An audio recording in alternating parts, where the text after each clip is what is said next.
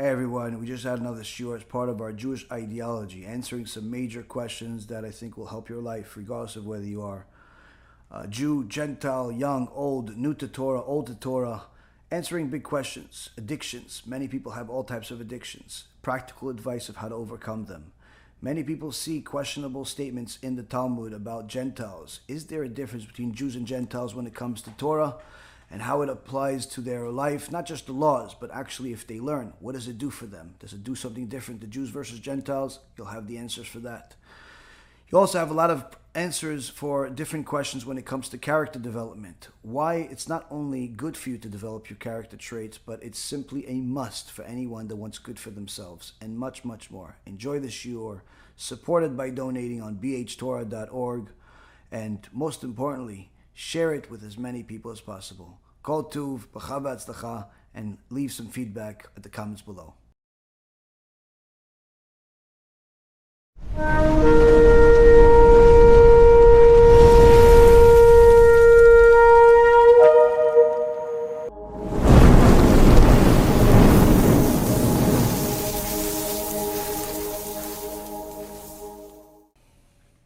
B'shem Hashem na'aseh v'natzliach, shiur Torah. Shavua Tov, Shavua Mevorach. We're back here continuing our series, Jewish Hashkafa, based on the Sefer by the Chazon Ish.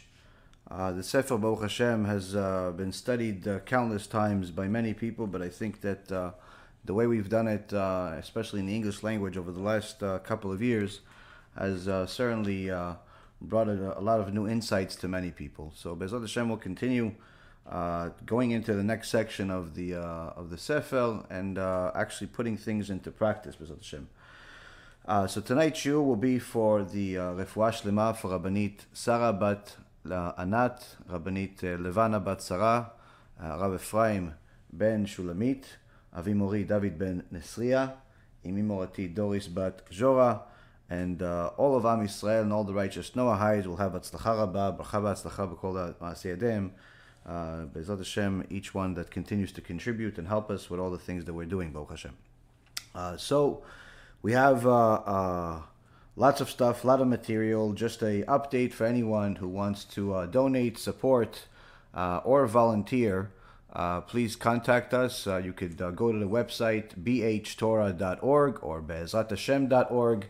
And again, I remind you, anyone that has specific skills, especially coding, that wants to join our team of volunteers, or perhaps has any type of products that they want to offer, please contact us. We have a team that we're looking to build. So anyone that has the ability and is, especially if they're passionate about our shiurim, is someone that we'd be happy to talk to.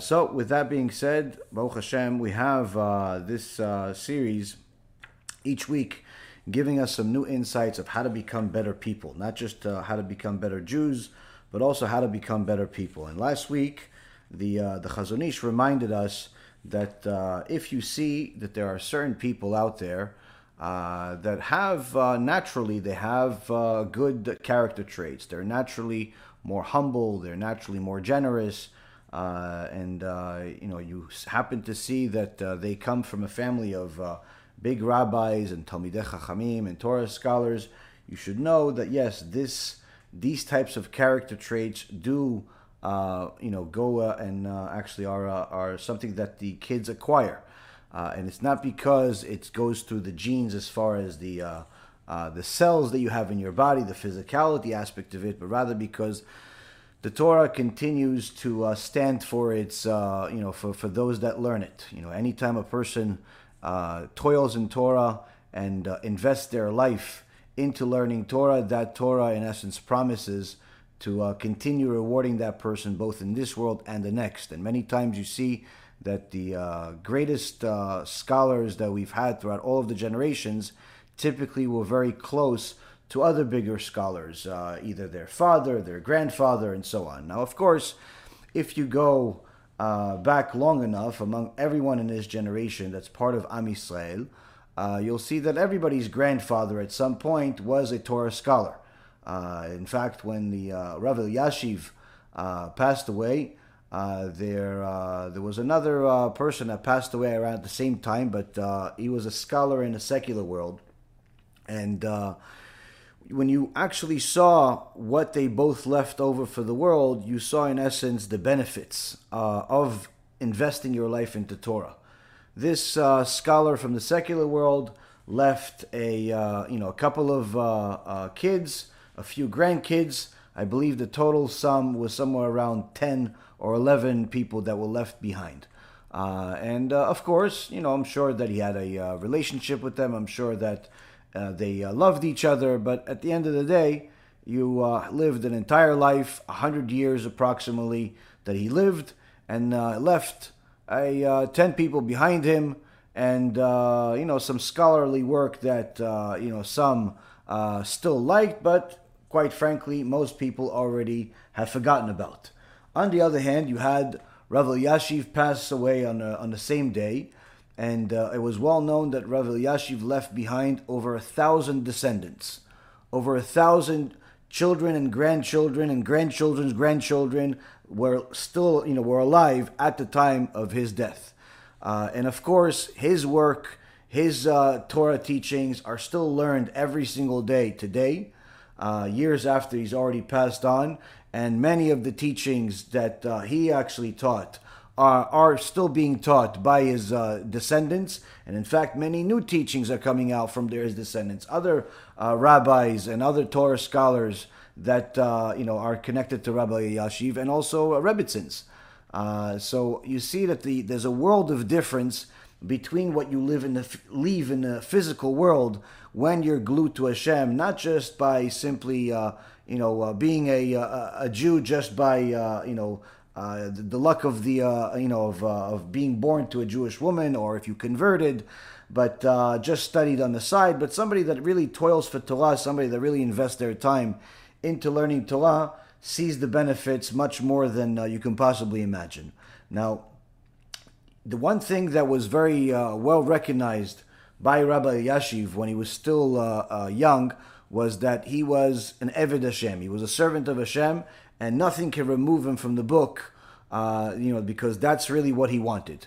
And it was actually a man that came into the shul that Rabbi Elyashiv used to study in all the time for many years. And when he came in, this old man was looking around, and somebody asked him, "You need anything?" They didn't recognize the guy. He was somebody that came from America, and he said, "Yes, I'm looking for this person." He says, "Who are you looking for?" He says, "His name was Elyashiv. Elyashiv. I want to know if he's still here." He says, "You mean Rabbi Elyashiv?" He's like, "Yeah, perhaps." And they point at him, and he's still in the same corner. And the man started to cry. And I said to him, what's wrong? Why? Why are you crying? He says, "You don't understand. Many years ago, I went to the same cheder as Rav Elyashiv. I went to the same cheder as him. And we both studied, but he was the one kid in class that before class, after class, it didn't make a difference. He was always in that same corner all the time. And you couldn't remove him from that book. No matter how much we distracted him and bothered him and tried to get him away, nothing moved him from that book. Now, obviously, we all grew up, we all moved our own ways, and, I went to America, and I haven't been in Israel in many, many years. And, I just came here, and I wanted to see whatever happened to that boy. Almost 80 years have passed, and he's still sitting in that same corner. And that's why I cry. Because I lived my life and everything else, and he's the one that won. He's the one that stuck with Hashem and His Torah. So we see from here that, the average person that is familiar with what Torah is always going to be jealous of the Torah scholar. But many times they don't believe that they can do it. They don't believe that it's for them. They don't believe that they have the inner talents. Little do they know that anyone can do it if they are simply willing to make those sacrifices. Now, many times when you tell people that, you need to learn Torah, and if you want to be a Torah scholar, it requires a lot more than just learning from the books. You have to obviously emulate the Chachamim, you have to change your behavior. There's a lot more than just learning text and having a good memory. And this is part of the journey that many people don't really realize. And many times they think that if they simply read enough books, or at least tell people they've read a lot of books, then that would make them a Torah scholar. And many times you see that some of the biggest problems that the Jewish world has had are from people that are just like that, where they have read some text, have enough information to make them, dangerous in a sense of conversation. It sounds like they know what they're talking about, but yet the behavioral traits are still very much the same, if not worse than what they were before they learned Torah. And that's one of the things that Rav Chazon Ish has been teaching us here about how a person has to work no less on developing their character traits and eliminating the bad traits as they do in learning Torah. And when they're learning about the Torah, they also have to know that this has to be coupled with learning character development, learning Musar. And although there are some people that are born with a much more refined character, all of us have met some people that are perhaps more generous than the average, or just more gentle than the average, more honest than the average. All of us have met some of these people, and some people, of course, were just stellar, and it looks like they were literally had a golden seed of some kind, some type of divine inspiration led to this person. And certainly some of these people are there. But as the Chazon Ish says, these are few and far in between. There are not many people like this in the world that are connected to the sages, that are connected biologically as well as otherwise. And the key is to know is that all of us can still attain those very same attributes if we work on ourselves, and which is in essence the purpose of our life. So here in the 4th chapter, 12th section, the Chazon Ish goes into a set of teachings that is really going to start addressing some of the more practical aspects of it, as far as can we actually do all of this? How do we apply some of these things? What do we need to do? How do we actually a do-it-yourself, if you will, of refining your character traits?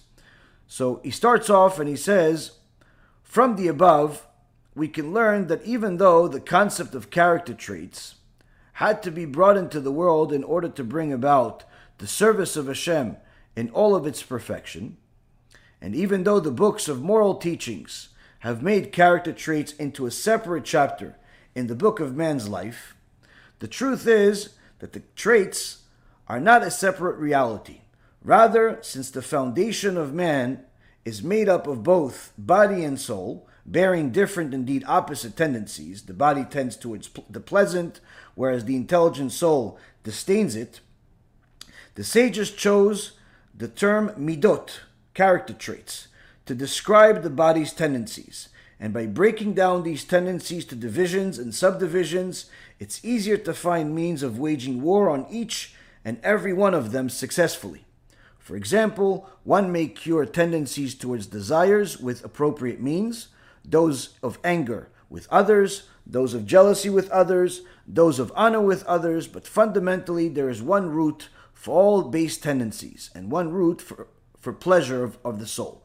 Up to here is what we'll cover tonight, and see how we can dissect the holy words of the Chazon Ish and try to see how we can apply this to our lives today. So first and foremost, we see right from the beginning, as the Chazon Ish and the rest of the Chachamim are very particular about the language that they use, the words that they use, especially if you read it in Hebrew and understand the language, you see how particular they are about using every single word.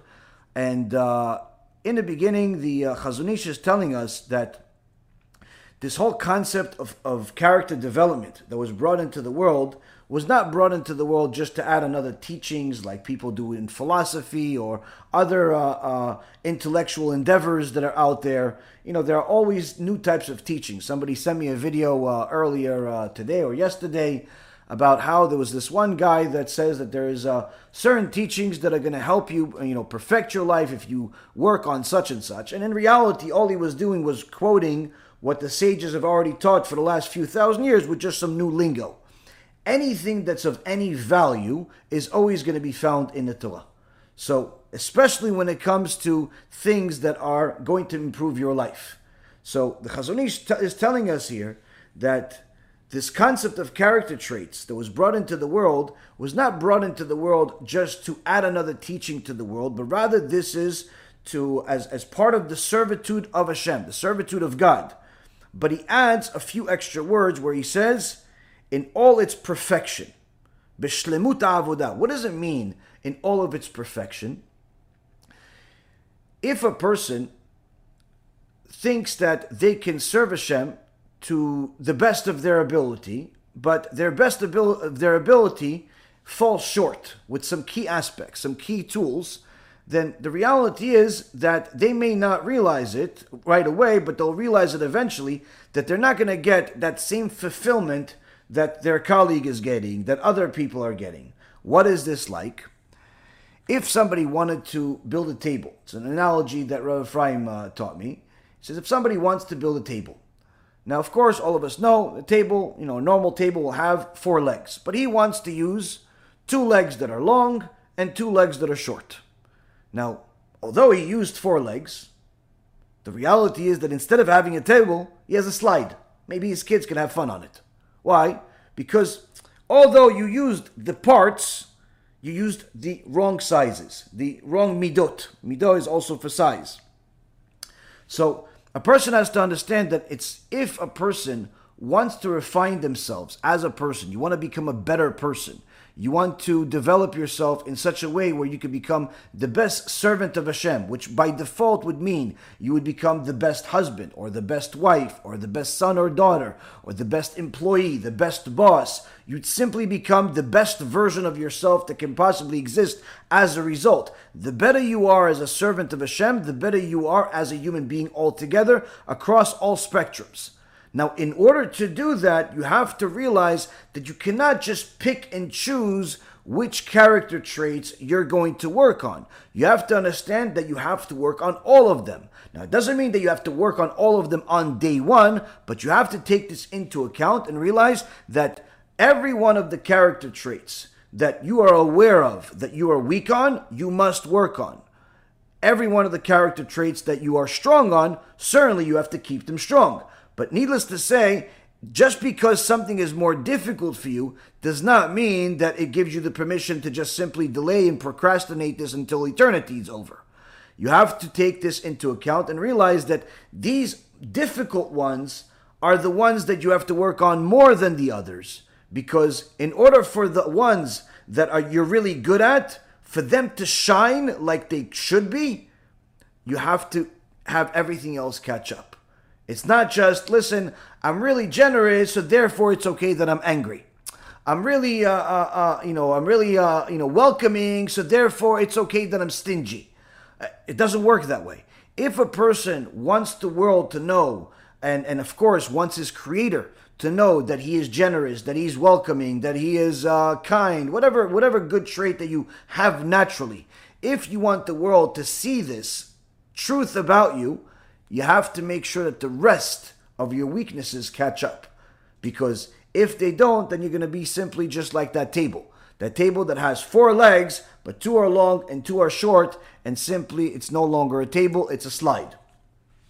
So the Chazon Ish is in essence telling us here that the service of Hashem in all of its perfection means that we have to serve Hashem by perfecting all of our character traits, one after another, especially when it comes to the weaker ones, rather than focusing only on our strengths.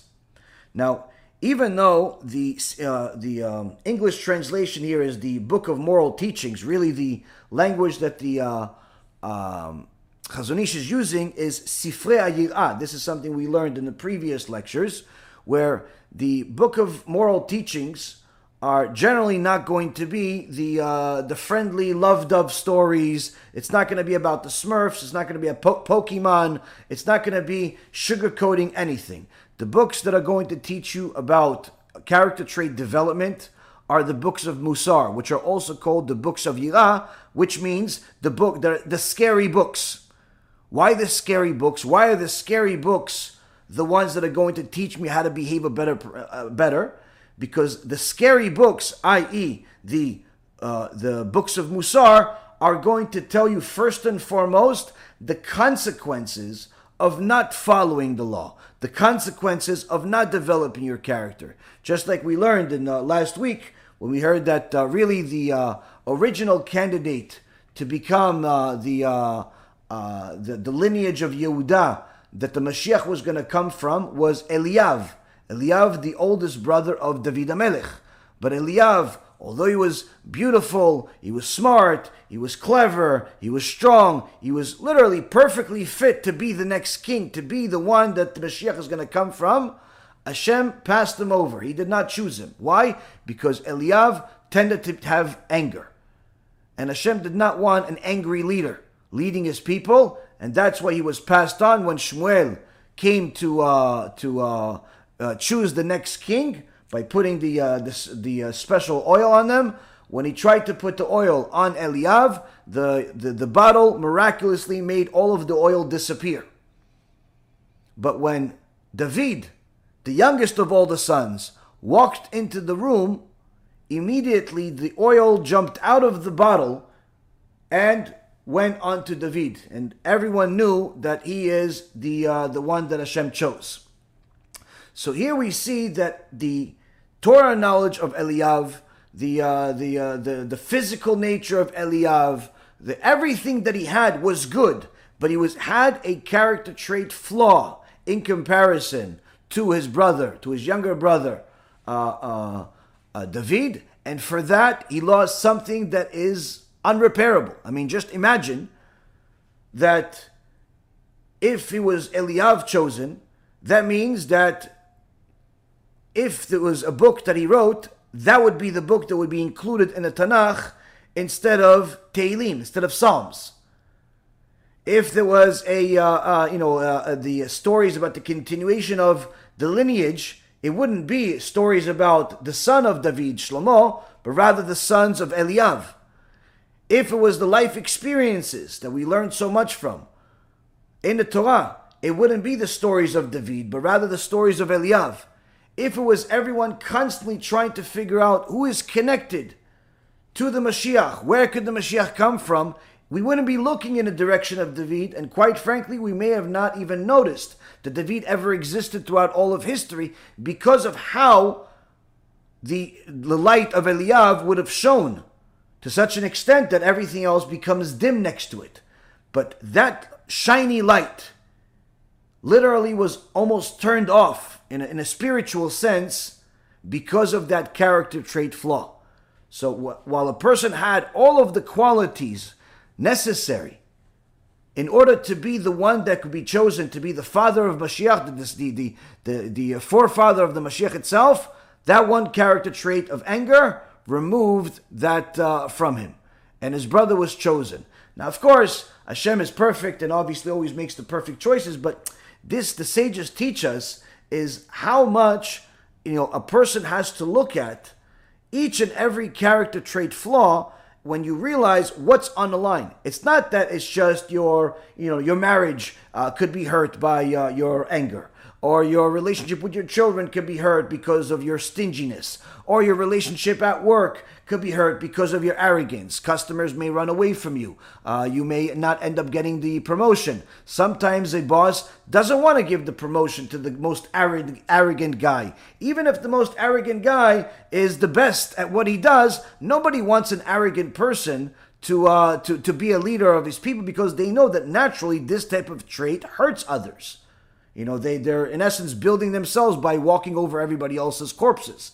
So it's a trait that is detestable by most normal people. So that character trait that could have gotten you, the type of ambition that you needed, or the type of motivation that you thought you needed in order to succeed, could also lead to a lot of failures. So a person, when he thinks, okay, you know what, maybe it's not worth it to be a prideful person, maybe it's not worth it to be a stingy person, or a lazy person, or an angry person, but, worst case scenario, it'll hurt this one relationship, but that's where it's contained.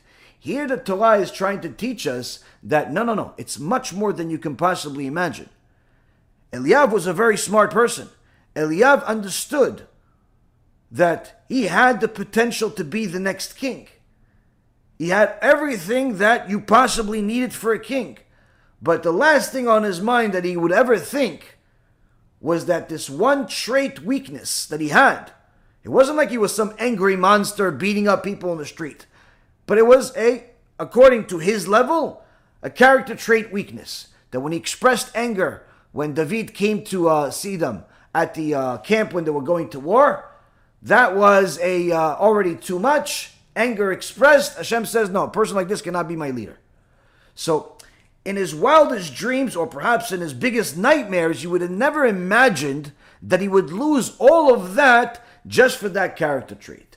Imagine how much a person would lose just for having not just anger, but also a lot of the other weaknesses. And at the same token, how much a person can gain by developing those character traits and perfecting them.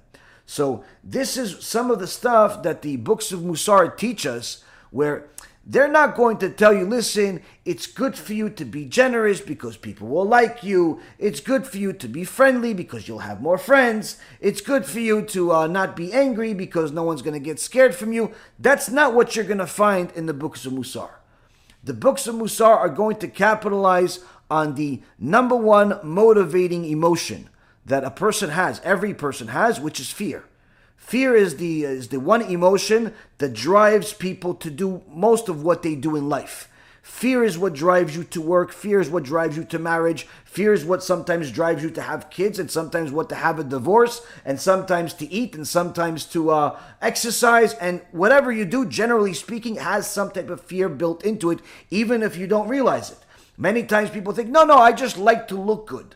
Why do you like to look good? Why do you spend an hour and a half, 2 hours a day in a gym? Why do you want to look good?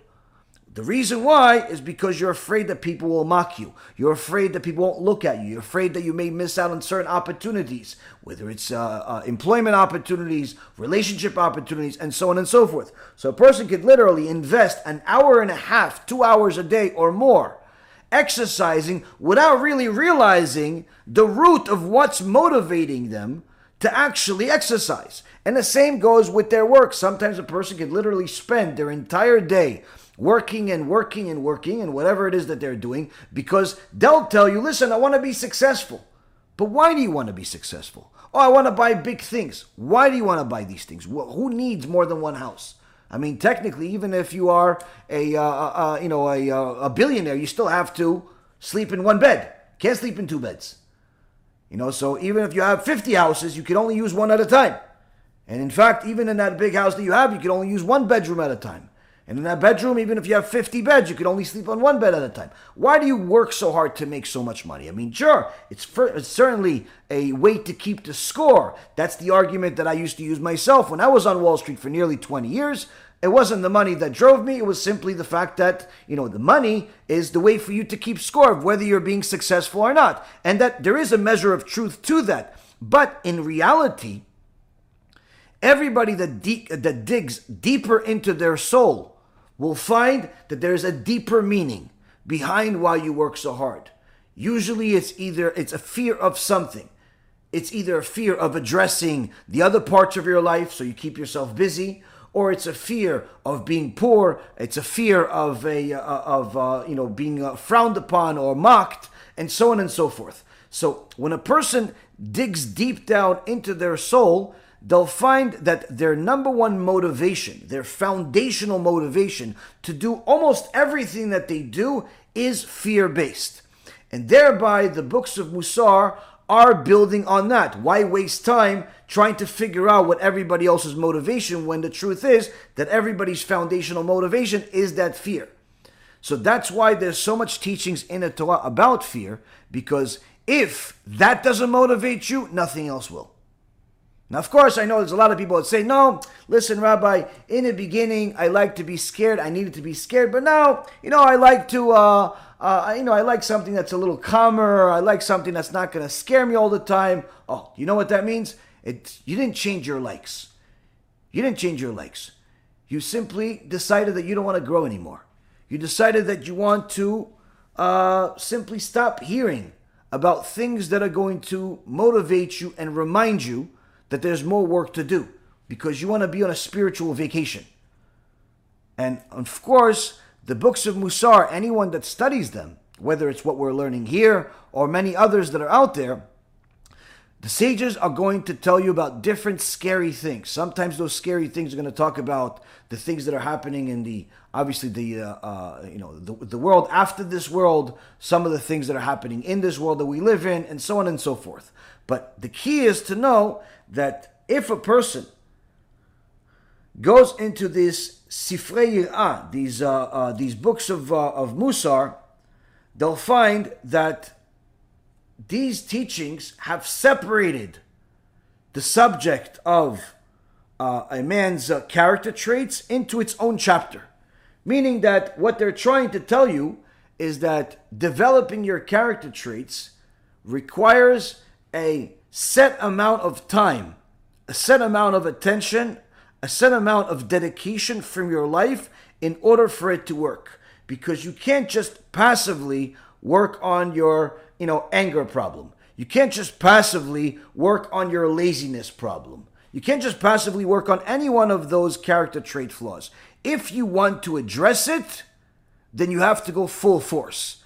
And not only full force on that, on full force on everything else you possibly can handle at that time. Because you have to realize that it's not just the easy ones that you can build on and make them shine so much that the darkness that's among you is not going to be seen. No. It's that darkness, that weakness is going to stay there and in fact going to have a bigger impact the more you work on the others and leave it behind. So the Chazon Ish is telling us that the Baalei Musar, the people, the sages that taught Musar, wanted to get our attention by telling us that this character trait development is a separate teaching of its own, but he says the truth is that the traits are not really a separate reality. Rather, the foundation for everything is the same. It's all part of the same foundation, but it was necessary to break off the teachings of Musar that are about character trait development in order for it to be more effective. Why? Because the foundation of every man is made up of two things: body and soul. You have the physical needs that are the motivation of a person, and then you have the intelligent soul.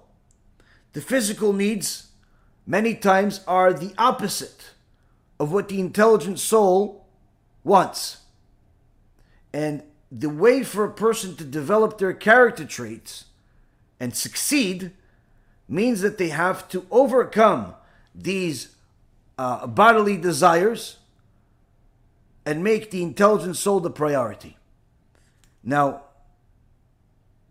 the Chazon Ish is telling us that the fact that they're opposite, the bodily desires are opposite of the intelligent soul, is one of the most important parts of character trait development. And the reason for that is because if a person wants to see where their weaknesses are, but they don't have, let's say, a one-on-one teacher, they don't necessarily have teachings like this that are spoon-feeding it to them and telling them exactly what to do, Hashem even gave them nature within themselves to identify their weaknesses.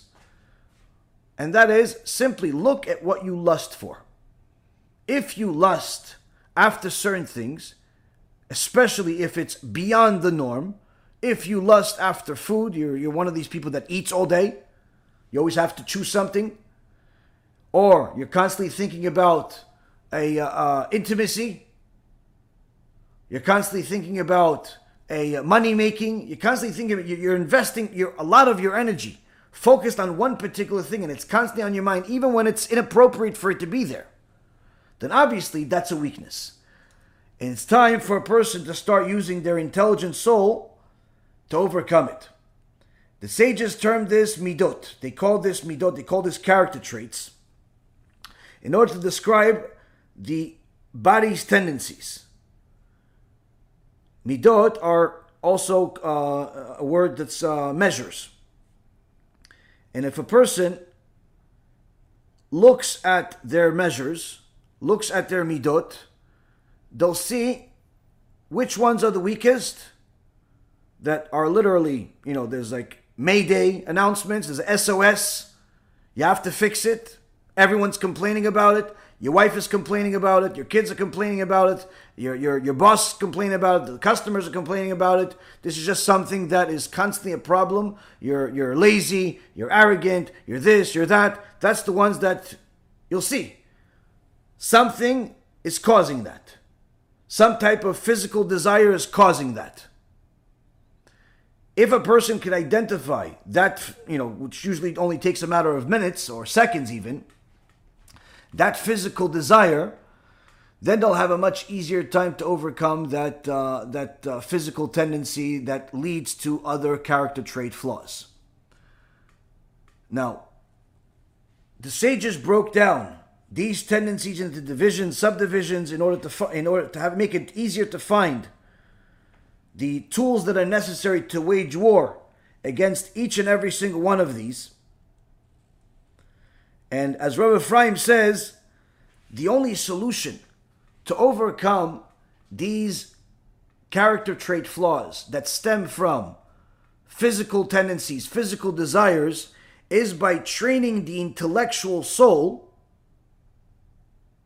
how to overcome these desires and also any other possibilities that would come from this. For example, if somebody has a uncontrollable, or even not even uncontrollable, simply they're an eater. They're one of these people that eats a lot. And they want to overcome it. Now, of course, everyone has seen the videos of some guy that used to eat a lot and he stopped eating, or he replaced the eating with something else, and he's just, eating grass every day for 6 months or a year, and he runs around all day as if he has no work and no job and no responsibilities, and somehow he loses 150 pounds, and those are all fancy, fantastic stories. The reality is very different. There was a lot more behind the scenes you didn't see, and even more than that, not everybody can do the same thing. Not everybody can simply dedicate every single one of their waking hours, deciding which version of grass they're going to eat today, and not everybody can do that. But that doesn't mean that a person cannot overcome their addiction to eating. So, if a person wants to do that, first and foremost, they have to see, okay, wait, do I have a plan? Do I eat all the time, or do I eat whenever I'm hungry? Once they start thinking about it, okay, so I could handle the fact that, I don't necessarily need to eat all the time. I could eat when I'm hungry. And I'm not necessarily hungry all the time. And there are certain things that fill me up better than others. If I eat junk food, if I eat candy and chocolates and so on, those are sweet and tasty and I like it, but it doesn't fill me up. If I order Chinese food, I could eat it for 5 hours straight and still remain hungry. Why? Because it's the same thing like candy. But if I eat, I eat a piece of meat and some bread, or I eat, a peanut butter and jelly sandwich, or I eat some of these other, sandwiches, some other form of food that fills me up, then I won't necessarily be craving for something shortly after. So automatically a person can see that, again, it's not even necessarily that you need to eat that much. It's that sometimes the food that you eat is what leads you to eat more and more. Secondly, it's also a decision that a person has, that the intellectual soul has to overcome the physical desire by simply deciding that I'm only going to eat when I'm hungry, not when I simply want to eat. And I'm not hungry all the time. So that means that automatically a person could, remove at least 50%, if not 90% of the amount of times that they eat all day. They don't have to look like a cow chewing its cud all day. Why? Because I'm not hungry all day. The other aspect is that they have to also consider, how does the food affect them? How does the food affect them? There's certain foods that make them tired, certain foods that, don't necessarily make them tired, certain foods that even energize them, and so on and so forth. Many times you'll see that some of the Torah scholars that were very particular about their time, many times you see them eating the same thing for 50 years in a row. One famous dish, if you will, that is well known is the dish that Rav Kaduri, Alav Shalom, used to eat, bamba. breakfast, lunch, and dinner. He would eat bamba. Now, bamba, for anyone who doesn't know, if you're not Israeli and you're not familiar with bamba, bamba is a snack. It's a peanut butter snack, like peanuts, puffed peanuts, but it's really corn. Long story short, it's something that is was good for his stomach, was good for his to be satiated from, and that's what he would eat. Bamba. Now again, you may choose to eat other foods. Why did he choose that? The same thing like Rav Steinemann. Rav Steinemann would eat a potato. That's it. Potato. No meat, no chicken, no sauce, no nothing. Potato. Why? Because I eat, because I'm hungry, and this food satiates me. That's it. I don't have to worry about the other things. Now again, I'm not telling everybody this is for everybody. I'm not recommending for you to start eating only potato for the rest of your life, or even just steak for the rest of your life. Many people simply cannot handle that. But the point being is that when a person decides that they're going to eat for the sake of satiating their hunger and not their desire, automatically that removes a lot of the extra that a person has. But that requires the intelligent soul not only to decide that it wants to win, but it also requires the intelligent soul to plan and train itself, as Rav Ephraim says, for all possibilities of failure that you can encounter. Meaning, if a person has been an eater his whole life, and he knows that, listen, I like to eat, I like food, I like the feeling it gives me, I don't like the extra pounds it gives me, or extra kilos depending on where you are in the world, but I like the way food is, fantastic. But it may be ruining your marriage, it may be ruining your marriage possibilities, it may be ruining your life, your health, and so on. So what do? I gotta obviously overcome it. Simple. Once you've decided you overcome it, now, what are the things that cause you to have the failure? Just like, if you are going to help somebody that has a drug problem or an alcohol problem, one of the most important parts of helping an alcoholic or any type of addict is triggers. Eliminating the triggers is not possible. You have to train for the triggers. Why? Because the triggers will come. The triggers will come. If you plan for, listen, I'm not going to hang out with this friend anymore. He's the one that brings me to all the parties. And once I'm at the party, I lose my mind. You're right. Yes, you shouldn't hang out with that friend. But guess what? There are 8 billion people in the world. Other people will show up. So eliminating that trigger is not going to solve the problem. You have to eliminate the triggers that you can eliminate, but you also have to train your intelligent soul to handle whatever obstacle is going to come. So in the case of the alcoholic or the drug addict, okay, what can I do? Of course, the bad friends deleted. The phone number you have changed. The email, any way of contact that you have to your past life has to be changed. Yeah, but they know me. Exactly. That's the point. Eliminate all those contacts. Make sure that you are making it as difficult as possible for any of those people from the past to ever contact you again. I know people are very particular about their emails and their phone numbers especially. This is one of the things you need to do in order to move on. Eliminate those people from contacting you. But that's not going to be enough. You also know that when you go to certain places, these things are obviously come up. You know that if you go to a certain street, you go to a certain city, you go to a certain place, these things will constantly trigger your evil inclination, the memories of the past, but only the good parts that happen, not the bad parts, not the overdose, not the car accident, not the fights. It's only going to remind you of that good time you had before everything went south. So you have to know, now that you're sober, that you have to simply eliminate any possibility of going to those places. But also, if somehow you end up making a wrong left turn, if somehow you end up running into one of those old friends, if somehow somebody finds your phone number and calls you, you already have to have at least 3 to 5 different actual experiences that remind you of how bad it is to follow suit with this issue. Instead of thinking, hey, yeah, you remember those good times with those girls and those boys and those this and those that. No. Think about immediately. Have in your memory, your front lobe memory, right in the beginning, at the top of your brain. Oh, first three things. Oh, yeah, remember I actually almost died. There's an overdose. They had to, take my blood out of my body, clean it, put it back in. The family was crying. My mom was already be suicidal. And all the horrible things that happened, have that here, not here. The other part, wait, so long as I was a drug addict, I couldn't get a normal job. And if I do it again, I could lose the job that I have or any possibilities. In so many words, everybody has at least three horrible things that they can think of what happened.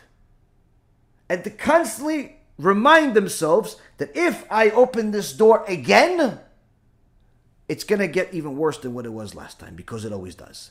The same concept for a person that has issues with hunger or issues with food. If a person understands that, okay, I don't want to eat constantly, I don't want to be obese, I just simply want to be normal, eat when I'm hungry, and that's it. Okay, so that means that you can no longer go to those places that you typically eat at. But not only that, there are sometimes people that don't even realize that all of their casual eating is what's adding all of the extra problems. So, for example, people that have a lot of time on their hands and they go shopping. I don't know, some people, especially here in America, I know people love to go shopping. They go to malls and shopping centers and all types of stuff. They have a lot of time on their hands. This is certainly time that you could certainly save and do something much more useful in. But nonetheless, if you're going to do it, if you must buy something, generally I would recommend simply buying it online. But let's say you have to go, you're one of these people, you have to see people, you have to, breathe fresh air. Fine, no problem. You're a normal human being. There's nothing abnormal about you. But there's no need for you to go through the entire mall in order to buy a shirt. If you know you want to get a shirt, go to the store you want to go to, get the shirt, and leave. Why? Because in the past, when you were going to get a shirt or shoes or whatever it was, you went to the mall, you walked around. After a while, you got tired, because who wants to walk around all day? You got tired, and where does everybody go when they get tired? They go to the food court, and you can't just sit in the food court, do nothing. You have to order food. And before you know it, you spent an extra half hour of your life eating food you didn't really need to eat, just to take up some time, and you ended up, feeding this bodily desire unnecessarily. Now, of course, this is just one of millions of examples that I can give you. The point being is that there's a lot of this extra stuff that a person does that is simply unnecessary. And when they train their intellectual soul ahead of time for all of these experiences, they could now overcome them. Now, you say, okay, next time I need to buy something, I'm just going to the store I need and buying it. I'm not going to all the extras. Next time somebody says, listen, we're having a party for some game, or we're having a get-together. I know that if I go to these parties, I'm going to start eating and pretty much, never stop. So, no party. Or I'm just going to go at the end. Or I'm just going to give myself a schedule. I'm only going to go there for, a set amount of time, and I have to leave no matter how fun it is. Point being is that a person has to give themselves some type of gate, some type of fence around their own behavior in order to contain themselves from losing control. Not go to certain places, not maintain certain relationships, and simply plan all of these things ahead of time, not the day of, but rather it could be months or even years before these things happen. What do I do if this happens? Oh, if this happens, then plan is 1, 2, 3. What do I do if this happens? Oh, plan is I'll do 1, 2, 3. And sit there and think of all of the different possibilities that could lead you to that door that you were once inside of, now you finally get yourself out of, and you really don't want to get into. So now that you're healthier, spiritually healthier, is the time to train yourself for that war that may or may not happen. Now, one of the problems is that sometimes people just don't believe that they will face that war. This is especially so when it comes to spiritual battles, where they have lived a life full of sins against Hashem. They weren't observant, they weren't keeping, they weren't doing anything. Perhaps they were an idol worshiper in Christianity, Catholicism, and the likes. Perhaps they had all types of immorality on their day-to-day life, homosexuality and promiscuity, adultery and the like. They lived a life of sin. And now they have changed. And they figure, listen, now that I've changed, I've put a kippah on, I'm more modest, I'm more this, I'm more that, that's it. Everyone's simply going to know that I picked a different way. And they're going to respect me for it. Wrong. Absolutely wrong. In fact, more wrong than you can possibly imagine. All of those people that you had in your life that couldn't care less if you married a cow or you married an elephant from the zoo, all of a sudden they care about the fact that you want to marry a religious woman or a religious man. All of a sudden they care about the fact that you're moving to a religious neighborhood. All those people that didn't care anything about your religiosity, suddenly they start caring. And they start calling, and they start hounding you, and they start making you putting questions into your mind. Why? These are the tools of the Satan. He's constantly going to send you different things that are either going to make or break you. And if a person trains themselves that if this person calls, this is what I'll say. If somebody that says this to me, this is what I'll do. If you train yourself for these things, then you'll have the tools to overcome them. And one of the things that you're not going to have is the anxiety that people have when they get surprised. You may have anxiety in the beginning of all the possibilities that can happen, but that eventually goes away as you train yourself. But the anxiety that people have when people attack them, when people surprise them, doesn't exist anymore. Why? Nothing surprises you. Why doesn't anything surprise you? Because you've already trained for it mentally. You've already trained for it mentally that if somebody says such and such to me, I either have this response or that response. This response that I know the response to what they're saying, or that response that, listen, I don't know the answer, but I'll get back to you, and it's okay not to know. It doesn't mean that I have to continue this conversation of, if I don't know, that means that I don't know enough, and all types of other mumbo jumbo that people put into your head, that just because you don't know everything, perhaps you shouldn't do anything. This is unfortunately one of the tools that the Satan tries to play on people, where they tell you, listen, how do you know you're making the right decision with this marriage? How do you know you're making the right decision with becoming more religious? How do you know you're making the right decision with converting or with doing tshuva? How do you know you're doing it? You don't know everything. The truth is, nobody knows everything about anything that they do. But that they're not going to tell you. But even more significant is the fact that when it comes to following Hashem, you always have to remind yourself, no one has ever lost by following God. No one. Now, I don't mean the God that people create up in their mind in their false religions. I mean the God of Israel. I mean Judaism. No one has ever lost by following it. Now, that doesn't mean that as soon as everybody or anybody does tshuva and abandons their false belief, they automatically win millions of dollars and they find their love of their life and they don't have any hardships. No, certainly everybody has hardships, everybody has difficulties, but the key is that in the long run, you will see that your life ended up being 1,000,000 times better than everybody else around you that didn't do it. Now, this may take time to be apparent, but it's a fact. Now, a person that's going to wait to have all the knowledge before they act is not only not going to ever attain that knowledge, but even if they were to attain a lot of knowledge, they still would not have the conviction. Because part of the things that, the biggest thing that makes the Torah different than any other physical aspiration that a person has, whether it's attaining a certain physique or a monetary, a bank account or a career or anything else, is that the greatest part of the Torah is that it's not just the knowledge that you attain or the different ceremonies that you become a part of, but rather the feeling that you get that is with you at all times. The more Torah you have, the more apparent that feeling is, the stronger it is. Where the world around you seems like it's like a distant from you. You're a part of it, but you're removed from it. Everyone can be screaming fire that they're worried about something, and you're just walking around and going about your life. Why? Because you know there's a God above that runs it all and everything's under control. Different things can be happening. Nice things, not so nice things. But you know that everything's okay, even if you don't understand. The people around you may be full of anxiety and worry, and they're not really sure of how it's going to end and what's going to be and who, what, when, and how. And you just go about your business and learn your books, connect to Hashem, pray for salvation, pray for Him to help you, and that's it. This constant ajada that people have simply doesn't exist for you.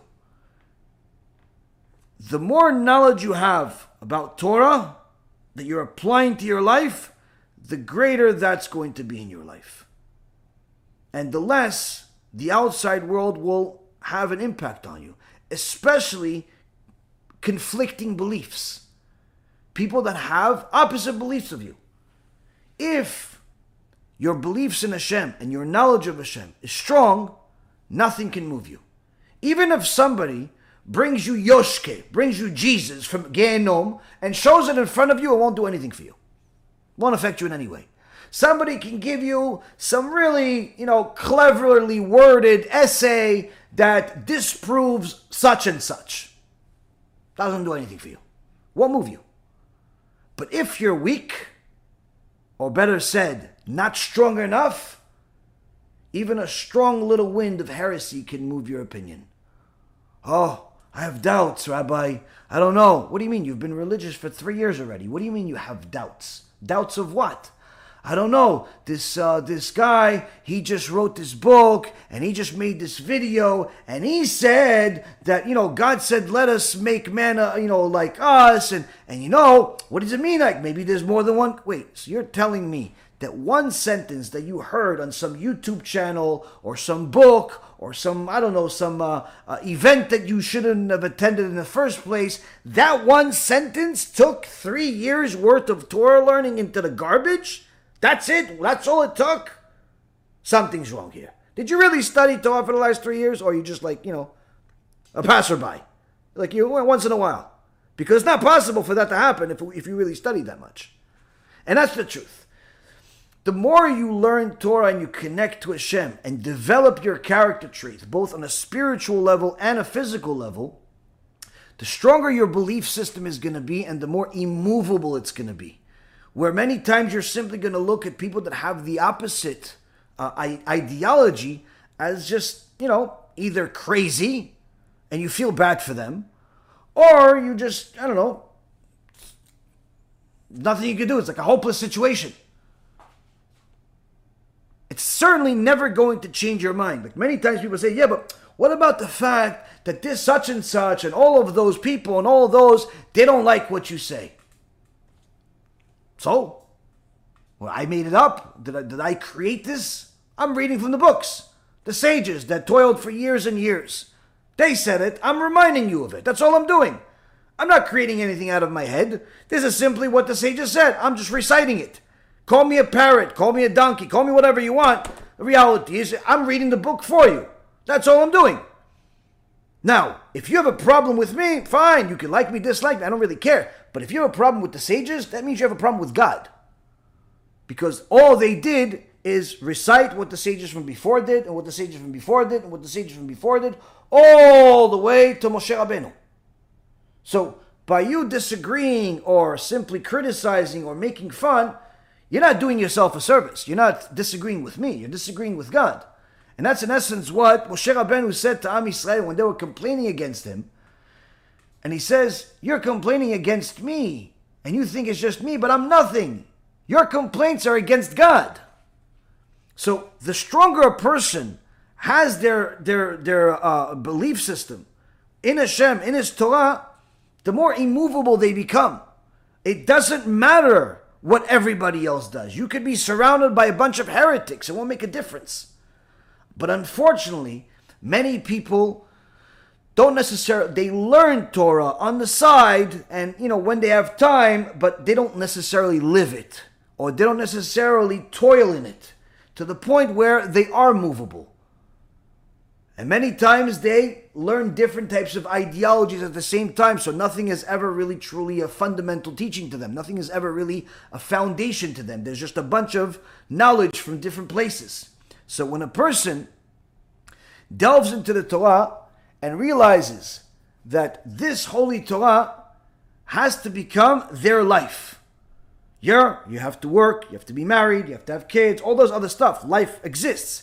But the foundation that's going to be the manual of how you operate all of those things is always going to be the Torah. When a person does that, nothing can move them. Now, if a person is going to wait to understand everything before they do it, then they can already know and be assured they're never going to get to that point. Why? Because the biggest distinguishing factor from the Torah to everything else that's out there is the spiritual feel that you get. Now, there was an intellectual that knew that there is truth to the Torah and said, you know what, I'm willing to do tshuva and start keeping the mitzvot that I understand. And of course, the rabbis welcomed him and they were happy to accept him. And he came to the Bet Midrash and he started learning. And he's learning Chumash, and he's learning Bereshit, and he's Noach, and Lech Lecha, and so on. He's learning different parts of the Torah. And after a little while, they ask him, listen, we're glad to have you here. Why don't you join us for prayer? When is prayer? Oh, we have prayer in the morning. It's called Shachrit. We also have prayer in the afternoon. It's called Mincha. Usually right after, we have Arvit. So sure. So he prayed in the afternoon with them, at night with them, everything was fine. He read from the book, the Siddur. It's great. He's like, all right, I'll see you tomorrow. So next morning he came, and he sees something strange. Everybody there. It's early in the morning, but everybody, instead of doing what they did last night, which is just read from the book, everyone has this talit, and they're putting on tefillin. These little boxes with straps on them. In English, they call it phylacteries. Now, he has seen tefillin before. He knows what tefillin are as far as, it's not like completely ignoramus.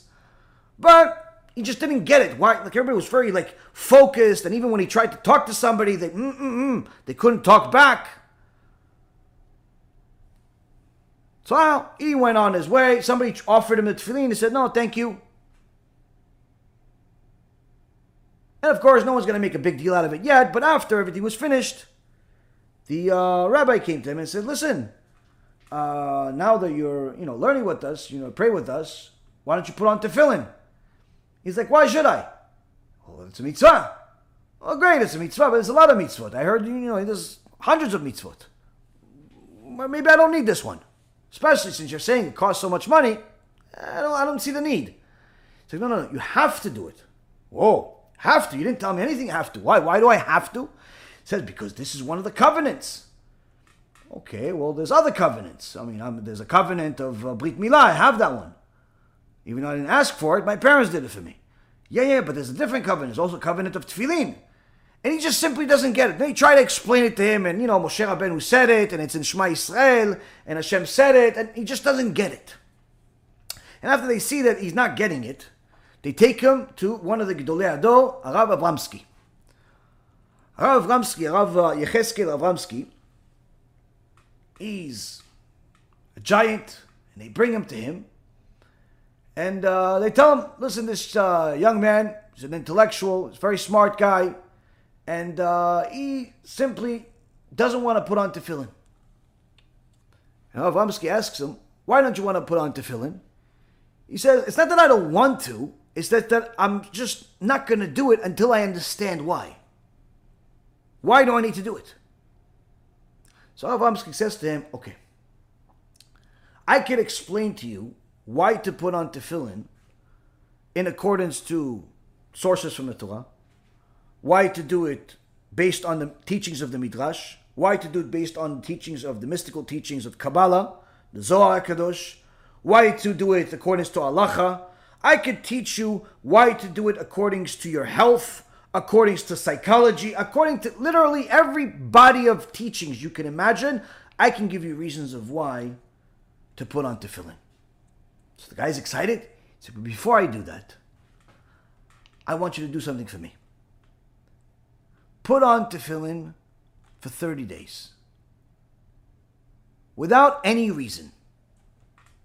After you put it on for 30 days, you come back to me and I'll sit with you for as long as you want to cover all of those subjects if you want, or as many of them as you need. Deal? The guy says, yeah, that's reasonable enough. And that was the deal. They shook on it. I'll see you in a month. A month passes by. The guy's putting on tefillin. And a month passes by, and Rav Yechezkel Avramsky remembers. Chachamim don't just make empty deals. A month passes, and the guy doesn't come.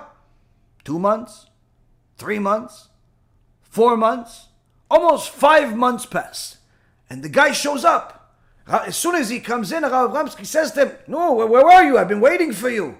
Why, you don't want to learn? Now, finally? He says, no, Kvod Rav. Believe me, it had nothing to do with that. After 3 days of putting on tefillin, I got the point. I got it. On my own flesh and blood, I got it. I didn't have any questions anymore. I didn't have any questions. There was no point of meeting after a month. 3 days after it's on my body, I already knew. Sometimes a person will delve into different things from the world he's familiar with, but apply that to the world of Torah. Oh, I'm only going to keep this once I understand it. I'm only going to keep this once I'm ready. They don't realize that no one ever loses by following Hashem and His holy Torah. And if you follow Hashem blindly and simply do what He says, you end up being the biggest winner. Why do you think Noach is specifically mentioned in the Torah that Noach ish tzaddik tamim bedorotav? Noach is the man that was righteous and complete with Hashem in his generation. Now he could say, Noach was tzaddik. Noach was tall and handsome. Noach was very smart, which he was. He invented the plow. He built the ark. He was a genius. But it didn't mention that he was smart. It didn't mention that he was tall and handsome. It didn't mention that he was rich. It didn't mention that he had 3 unique sons. It didn't mention that he had he was the first one to ever have fingers. Before that, there was only one thumb, and this was the finger. That's how it was. This is why as soon as Noach was born, the verse says that, this one is going to bring ease upon us. He's going to make the work easier. Number one, it's mentioning that Noach invented the plow, but also because Noach was born with fingers. But that's only mentioned the behind the scenes, the explanation to that verse. Why didn't it say that Noach was born with fingers literally, or Noach was very smart, or he was rich, or this, or why? Why? Because the Torah mentions the most critical points, the points you can learn from, the points that you can do. Noach ish tzaddik tamim bedorotav. Noach was righteous, but not just because Hashem decided he's righteous. No, there was no favoritism here. He's righteous because he's tamim. He was complete with Hashem. He didn't have to understand everything in order to do it. Hashem said it, I'm doing it. And even before Hashem spoke to him, he did the word of Hashem. He did what he knew. What was transferred from generation to generation, the 10 generations between Adam HaRishon to Noach, there was the law, the 6 Noahide laws. There were 7 Noahide laws. The 7th one was given to Noach. The first 6 were in the world. Noach knew them. Noach followed them. He didn't have to, it makes sense, it doesn't make sense, am I going to benefit, not benefit? No, there was no need. And in fact, there was no punishment yet. Because the world at that time, the Midrash says, in the Gemara also in the Masechet Sanhedrin, says that the world was literally similar to heaven. The weather was always perfect. Everyone was financially well off. Everything was great. So it's not like Noach saw that there was a lot of punishment everywhere. This guy got cancer, and that guy has AIDS, and this one just got divorced, and all these problems that you see in the world today, so maybe I should be good so the problems don't come to me. No, there wasn't any of that. The world was amazing. But yet Noach was Ish Tzaddik Tamim. He still followed. So the more important part of Noach's life wasn't his wealth or inventions or everything else, but rather the fact that he was complete with Hashem, something that we too can emulate. When a person is constantly waiting to understand everything in the Torah, before they do it, what they're doing is they're killing the Torah. Because they're eliminating the ability of the Torah to literally bring life into your world. Because you're waiting for the Torah to prove itself to you. And then you'll understand it. Or you're simply delaying until you get to studying it and realizing it, and you may never ever get there. Not even because of the issues of time, but because the Torah doesn't simply unveil itself to anybody that just simply reads it. 2 people could read, or 100 people could read the same thing as the Rav is reading, and guess what? Only the Rav understands what he's reading. Everyone else could be getting a mistake. Why? Because he has refined his soul in such a fashion that the Torah is willing to unveil itself to him and not to the other 100 people. How did he refine himself? By perfecting his character traits. So here the Chazon Ish is telling us that if a person wants to perfect their character traits, they have to wage war on each and every one of these character trait flaws and understand that there's a specific cure for the tendencies towards all types of lustful desires. If you have all types of lust in your head, you're constantly thinking about immorality, you're constantly thinking about promiscuity, you're constantly thinking about things that are simply not good. Not even from just a religious perspective, but even from simply a life perspective.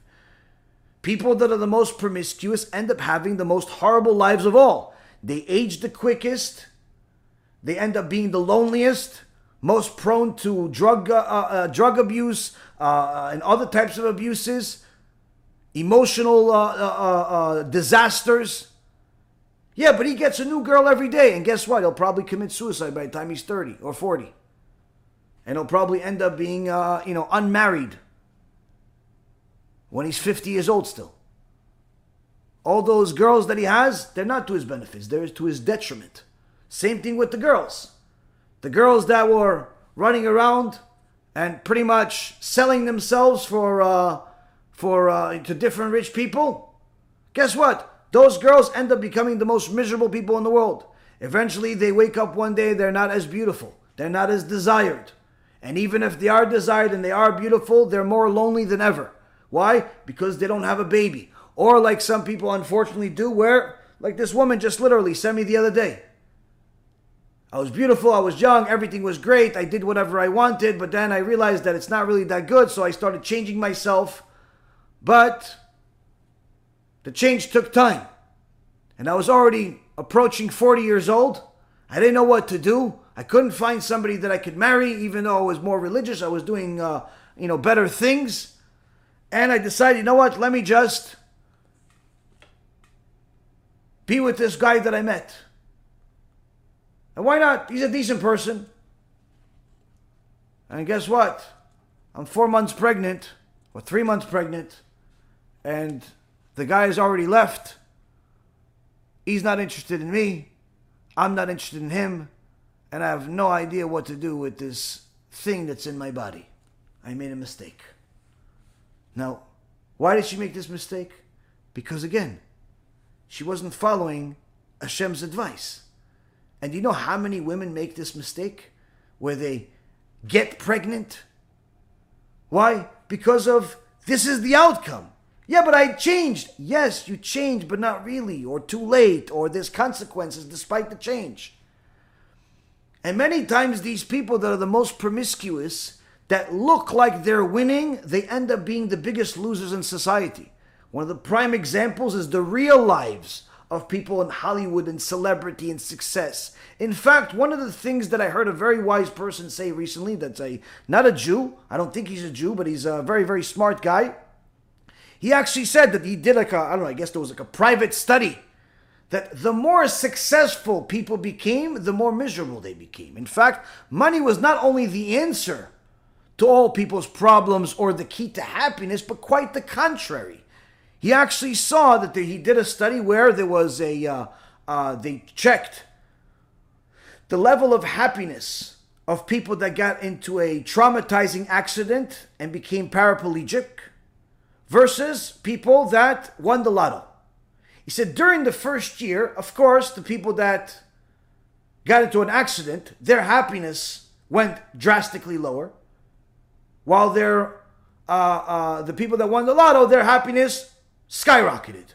But after 12 months, he says it's unbelievable. The statistics are that they both go back to where they were before the event. Meaning, the guy that won the lotto, he may have $500 million in his account, but if he was a miserable guy before he won the lotto, he's back to misery after the lotto, just a year later. The guy that was a paraplegic, if he was a happy guy before the accident, guess what? He finds a way to get back to happiness a year later. So we see from here that success monetarily is not going to bring you happiness. And in fact, most people, their happiness deteriorates over time as a result of the success. So if a person has these desires and they're constantly moving due to these desires, they have to know that there is a cure for it. The cure is to strengthen your spiritual self. Strengthen that intellectual soul and realize that although there may be some physical relief, physical excitement for a moment, that is going to be short-lived in comparison to the damage you're causing yourself. And I'm not just referring to the damage you'll get in Gehenom and punishment and how they're going to put, do surgeries on your sex organs, surgeries unlike anything else in this world and without anesthesia. I'm not even referring to that. I'm simply talking about life here. Your life here is going to be miserable. Because the more promiscuous you are, even if the promiscuity is just with yourself, the more you're ruining your life. Because you're going to be separated more and more from normalcy, more and more from physical health, more and more separation from spiritual health. You're going to start desiring things that are more and more taboo, more strange, more provocative, more abnormal, and simply put yourself in a class of your own. And be like one of these zombies that walks into the ice cream store, but nobody's even sure if you're human or a demon. And you can't even tell that there's anything wrong with you. This, unfortunately, has become the norm of society in many places. And the reality is that it all starts from there. Simply allowing the perversion of the mind to lose all metrics. There is a solution for that. Realize that you are not brought into the world to be a horse. And in fact, even the horse is not as promiscuous as people. There has to be meaning for every action. Now, of course, if a person has the issues with anger, there are solutions to that. One of the greatest things that a person can realize and take into account is if they start thinking about the outcome of their actions before reacting. As Hillel HaZaken says in Pirkei Avot, Ezeu chacham haroeh et hanolad. Who is wise? The one who sees what will be born as a result of his actions. So of course, it's easy to get angry and lose your temper and be upset and, break stuff. It's easy. That doesn't make you great. What makes you great is containing that anger. Now, of course, sometimes you don't have enough of a reason to contain that anger because it seems like the reason to be angry is justified. Until you start thinking of the outcome, Not immediate outcome, but the other parts. Or perhaps, maybe yelling at, I don't know, your kid. He can't do anything to you. So you're not really scared of that. And as far as, him not wanting to talk to you, you'll buy him ice cream and he'll talk to you again. And as far as your wife being upset at you yelling at the kid, unjustifiably, she'll get over too. And worst case scenario, you'll buy her another diamond. You figure you'll solve all these problems. But what you can't solve is the problems that you can't see. One day, you see your kid come home with a black eye from school. You say, what happened? Nothing, Dad. No, tell me what happened. He tells you, listen, so some kid bumped into me in school. Okay, so what happened? What, he hit you? Well, no, actually, I tried to beat him up. But he ended up being stronger than me, so he punched me and I got a black eye. And the father's like, wait, hold on a second. He bumped into you and he ended up beating you up, not because he wanted to, but rather because he was defending himself? Yeah. Why did you even fight him in the first place? Well, I don't know, Dad. I got really angry. He bumped into me. Why, he didn't see me? And you realize, wait a minute, you got angry. I got angry 3, 4, 5 years ago. And you learned from that it's okay to be angry and react that way. And in fact, be violent as a result of being angry. And you realize that anger that you thought wasn't a big deal just matured into a monster. Good luck removing it from your kid and explaining to him that it's not good to be angry. So when a person starts realizing, wait, hold on a second. Yeah, maybe the consequences right now don't seem so big. But if you think about it deeper and the bigger effect to it, you start realizing, oh, this is much bigger. Just like Eliav. Eliav couldn't have imagined that him being angry at his younger brother David was going to cost him being the next king, was going to cost him being the Mashiach. Who would have thought that such a consequence would be? So here the Chazon Ish says there's solutions for that anger. There's solutions for jealousy. Different cures for jealousy. One of the greatest cures that a person can have if they naturally are jealous is first and foremost, remove all conversations about other people from your life. Don't talk about other people. I know that this removes 90% of your conversations. That's the point. Do not mention other people's names. Number one, it's Lashon Hara, which in itself is a sin that you could go to Gehenom forever for. If you simply understood the laws of Lashon Hara, you'd understand why the Chafetz Chaim cried when he was writing this.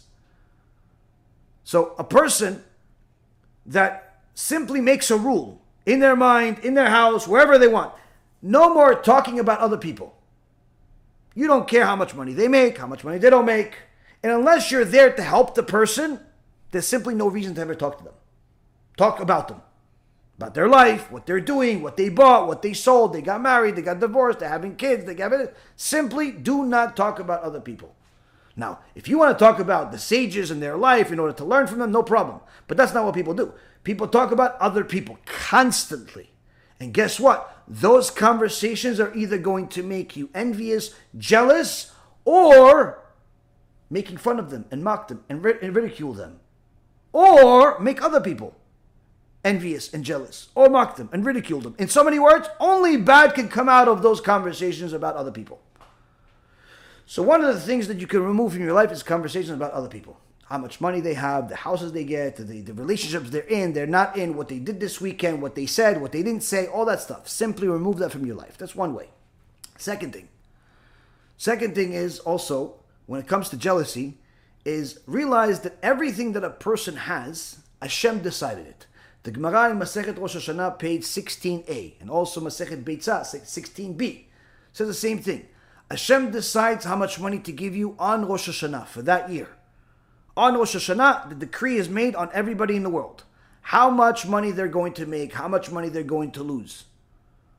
How you're going to make that money, whether it will be difficult or easier, that is determined based on your actions throughout the year. But as far as how much, quantity, that's decided on Rosh Hashanah. Now, you being jealous of somebody else's property, somebody else has a new car, a new house, a new job, a new this, a new that, all that stuff that they got, in so many words, what you're saying is that God made a mistake. You are the one that actually was supposed to get it. Now, of course, you may not think that deeply, and you just simply want that car, you may want that house, you may want that job or that bank account. You may not think that you're actually questioning God by your jealousy, but that in reality, that's what you're doing. Hence the reason why the sages teach us in the Gemara that people that are jealous will not be resurrected with the dead. Why? Because jealousy is a dust of heresy. By being jealous, you're in essence questioning God's decisions, saying that perhaps you gave them what you should have given me. Or perhaps, I don't really care if you would have given it to them or not, if I would have had it also. In so many words, you're saying to God that he makes mistakes. That's obviously not a good way to start your relationship with Hashem. So a person that understands clearly, everything that I have is from Hashem. Everything that I lose is from Hashem. Everything he or she has is from Hashem. Everything he or she loses is from Hashem. There is simply no reason whatsoever to ever look at the other side of the fence and know whether their grass is greener or not. It simply doesn't matter to you. Their house is their house. It's not your house. Their job is their job. It's not your job. There's nothing to be jealous about, because it simply does not belong to you in any way, shape, or form. It's their stuff. And even if you would have had that house, you wouldn't have had the same experience. Why? Because it's their house and their experience that comes along with it. And the more a person removes themselves from the lives of others, the more they could start enjoying their own life. This is particularly important for people that are single and are looking but failing to find the other half. And they're upset that everyone else is married, Rabbi. Why can't I find my beshelt? Everyone else is married, Rabbi. Why can't I find my zivug? You know why you can't find your zivug? Because you're jealous of everybody else. Instead of being focused on your servitude of Hashem, you're focused on everybody else's relationships. And you're constantly trying to have a better one, have the same one, have a better same one. You're constantly looking at other people's houses, and guess what? You're killing yourself spiritually in the process. Hashem doesn't want to give you a zivug when you're constantly have an evil eye on everybody else's. So a person that is looking for their zivug, best zgula in the world, get closer to Hashem. Get closer to Hashem. Why? The closer you are to HaKadosh Baruch Hu, the more you will refine your character traits, the more you're perfecting yourself, the more you become a vessel for Hashem to give more sustenance to.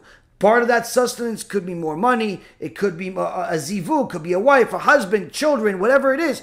By making yourself a better vessel, Hashem can give you more. But by constantly looking at everybody else's profits and losses, guess what? You're ruining the vessel that He gave you. You're chipping it off instead. Oh, why can't I find You don't deserve anything. Under the current conditions, you don't deserve anything. Why? You're questioning God. No, I'm not questioning God, but why won't He just give it to me? Oh, you're making like you what? You're the IRS? You're the mob? God owes you something? Instead of working on yourself to perfect yourself, you're in essence questioning God, or perhaps looking at other people's pie and saying, how come I don't have it? So that jealousy that a person has literally can be subconscious. They won't even realize they're jealous. And they don't realize the damage that jealousy is causing to themselves. Because instead of working on themselves and perfecting themselves and getting closer to Hashem, they're constantly looking at everybody else's relationships and reminding themselves of what they don't have and reminding themselves of what they want. And guess what? When Hashem finally sends you something, you don't even know how to handle it. You don't even know how to handle it. Why? Because you're so desperate to finally get something. It's like you throw yourself at this person, and guess what? They reject you. Why? Who wants you that way? You're like this crazy person. No, but I'm really nice, really. Well, you didn't show it. You look like a crazy person. You know why? Because instead of capitalizing on your alone time and getting closer to Hashem by perfecting yourself, you were simply looking at everybody else and just waiting for your time, as if God owes you something. So this is particularly important for a person that is alone. You want a sgula, people pay for sgulot. People go to special rabbis and Kabbalists and they buy prayers and they buy everything. You can do all of it for free. How?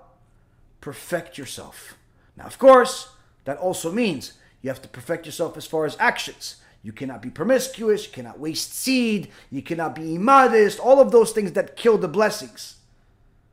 But if you have all of that covered, and you still haven't found that zivug, guess what? If you perfect yourself as a person, you will become a better vessel for Hashem to bring that zivug to.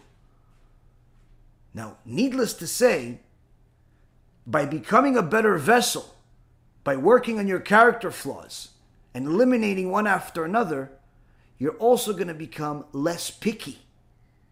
And one of the biggest issues that we have in this generation, unlike any other generation before us, is how picky men and women are today in our generation. Literally, everyone thinks that they are perfect and everyone else is deformed. Like, no one is good enough for him. No one is good enough for her. Listen, Rabbi, she's a really nice girl. It's just that, can I get somebody skinnier?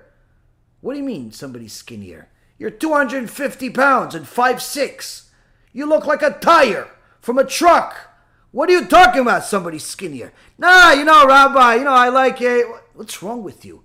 Can she bring children to the world? Is she a decent human being? What, 5 pounds is going to make a difference? 10 pounds is going to make a difference? If you care so much, just get a liposuction for her. Pay the money. What difference does it make?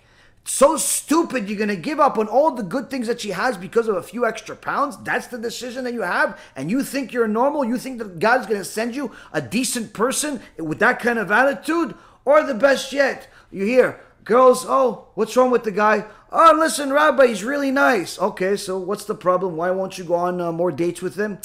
Listen, he's really, really nice. Okay, so you said that already, but why won't you go on another date with him? I don't know if you can understand, Rabbi, but he's really nice. I'm sure some other girl's going to be happy with him. Okay, fine, I understand all that stuff. But why won't you go on another date with the guy?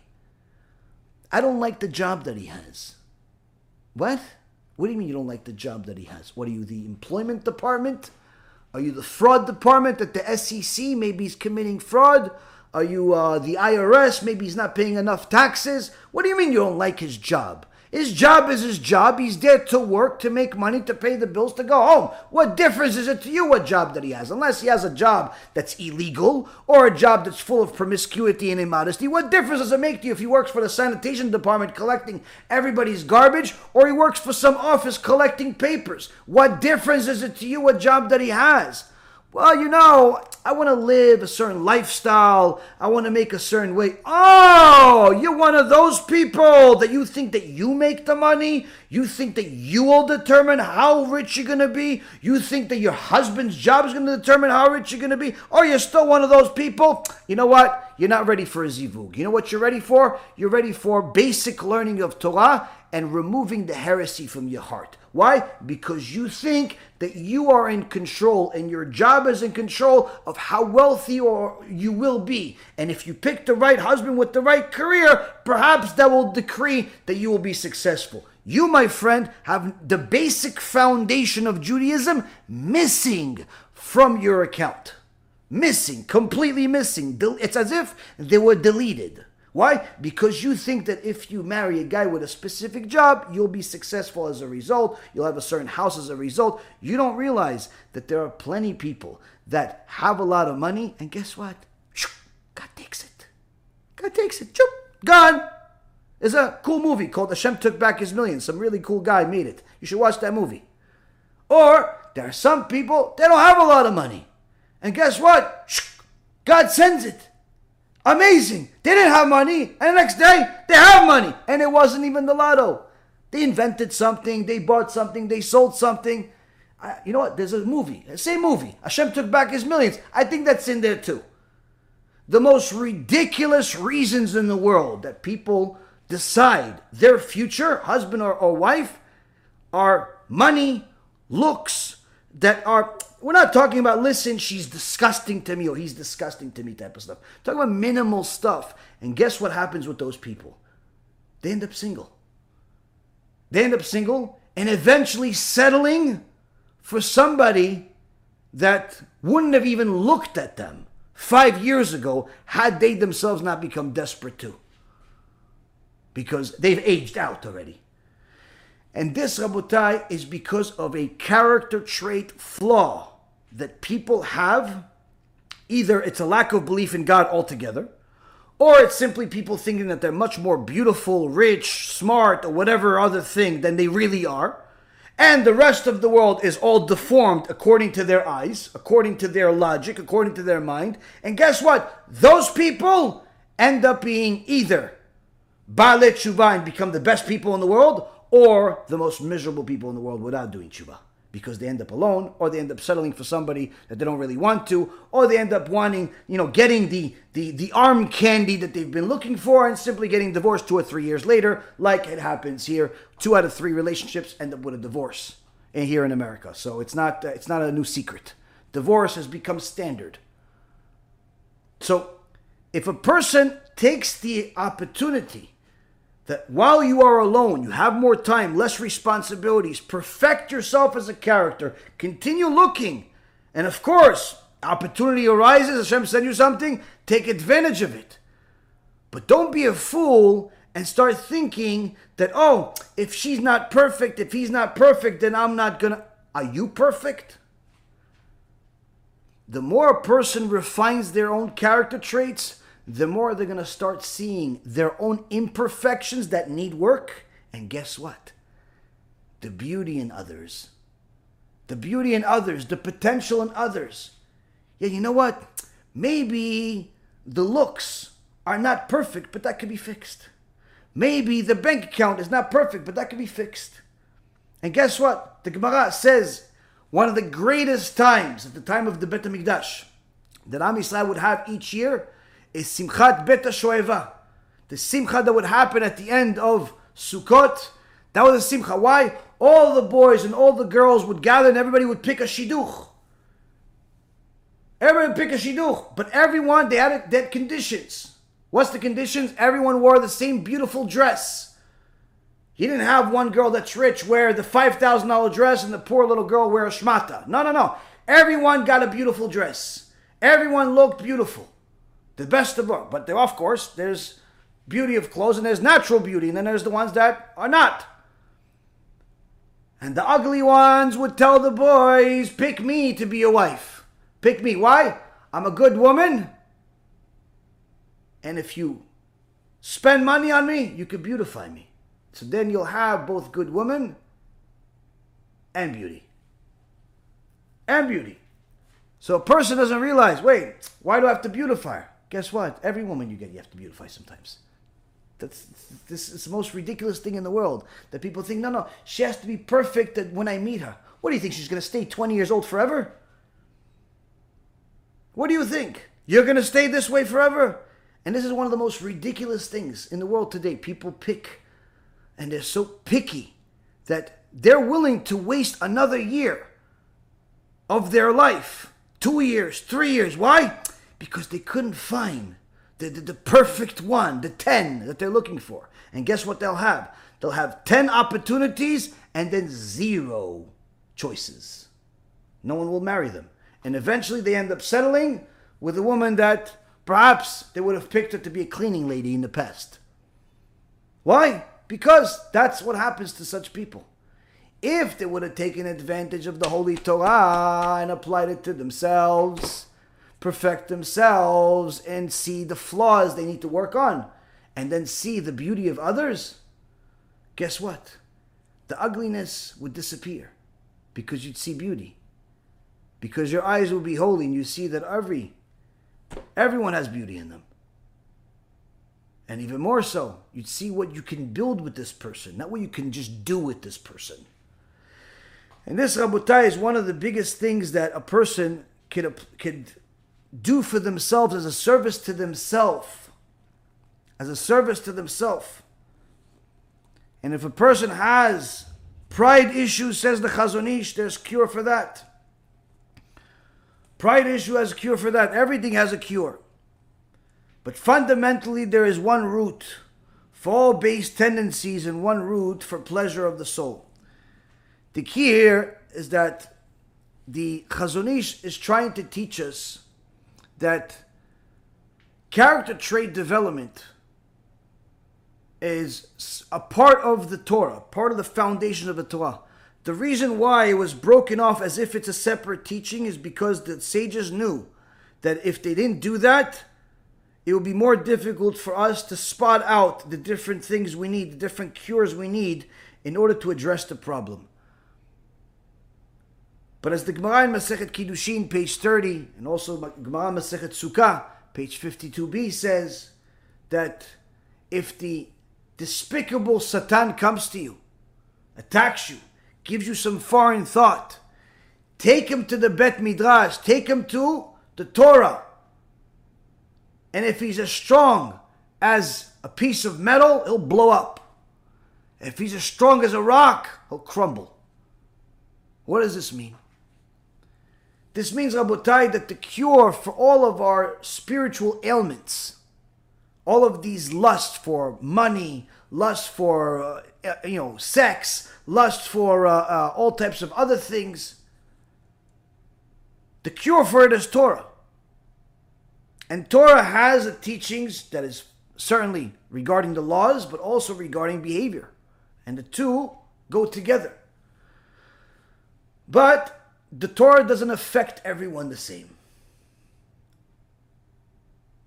It's all based on how much a person toiled. Now, one of the things that the people that like to speak against the Torah like to spot that is in their eyes, controversial, is that the Torah says certain things about Gentiles that they obviously don't understand, but they look like the Torah is very negative towards non-Jews. Now, of course, this is not true because if a person actually learned enough Torah, they'd see that there are certain statements in the Gemara that tell us that we have to be very careful when we treat non-Jews, much more even than Jews. If a Jew steals from another Jew, then it's a sin of stealing. But if a Jew steals from a non-Jew, like they're doing in cash advance business, with all this high interest and stuff like that, that's not only stealing, but it's also Chilul Hashem. So in essence, the sin of stealing against non-Jews is bigger because it desecrates the name of God. At the same token, it says that if a non-Jew learns the parts of the Torah that they're permitted to learn, they're considered as if they are a Kohen Gadol. It's fantastic. It's amazing.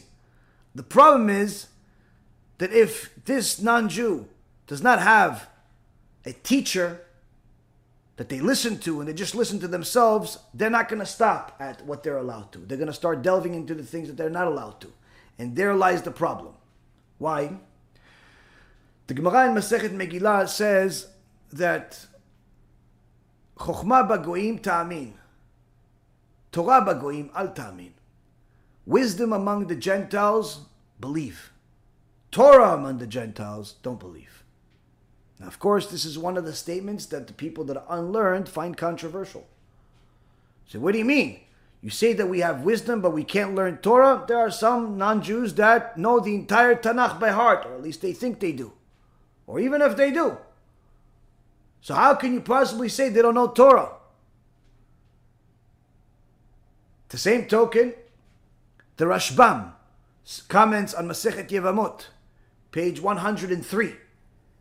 And he says that at Mount Sinai, last week's parashat, Parashat Yitro, Am Yisrael that had the Zohama of the serpent in them, that Zohama was removed from them at Mount Sinai. The Gentiles, on the other hand, that weren't at Mount Sinai, that Zohama is still in them. Zohama can translate to spiritual filth. It can translate to impurity. Whatever you want to translate it to, we know it's Zohama. There's no perfect translation to it.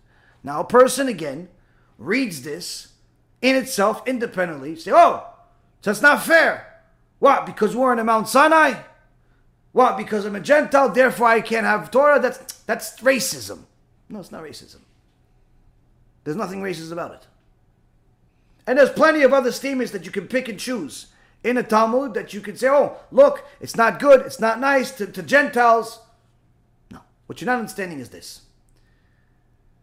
The Rashbam is saying, why did we lose? Why did we lose this Zohama? Because we went to Mount Sinai. At Mount Sinai, what did we have? The Torah became a part of us. Just like the Gemara in Masechet Sukkah and Masechet Kiddushin says, if the Satan comes to you and attacks you, take him to the Bet Midrash. If he is a stone, he'll crumble. If he's a piece of metal, he'll blow up. Meaning that it wasn't us, per se, but the power of Torah that we now acquired that removed this Zohama, that removed the Satan from us. This did not happen to the Gentiles. Which means that if a Jew learns Torah now, that Torah can have a much bigger impact on him, to the point where that Torah will refine his character after a period of time, whether he intends it or doesn't intend it. So long as he remains committed to the Torah and doesn't sin and bring the Zohama on himself, brings the sin on himself, just by simply remaining pure and learning Torah, he will become more purified, more holy, and a better person in itself. But if he brings the sins upon himself, the Torah itself is not going to be enough because he's bringing that on himself.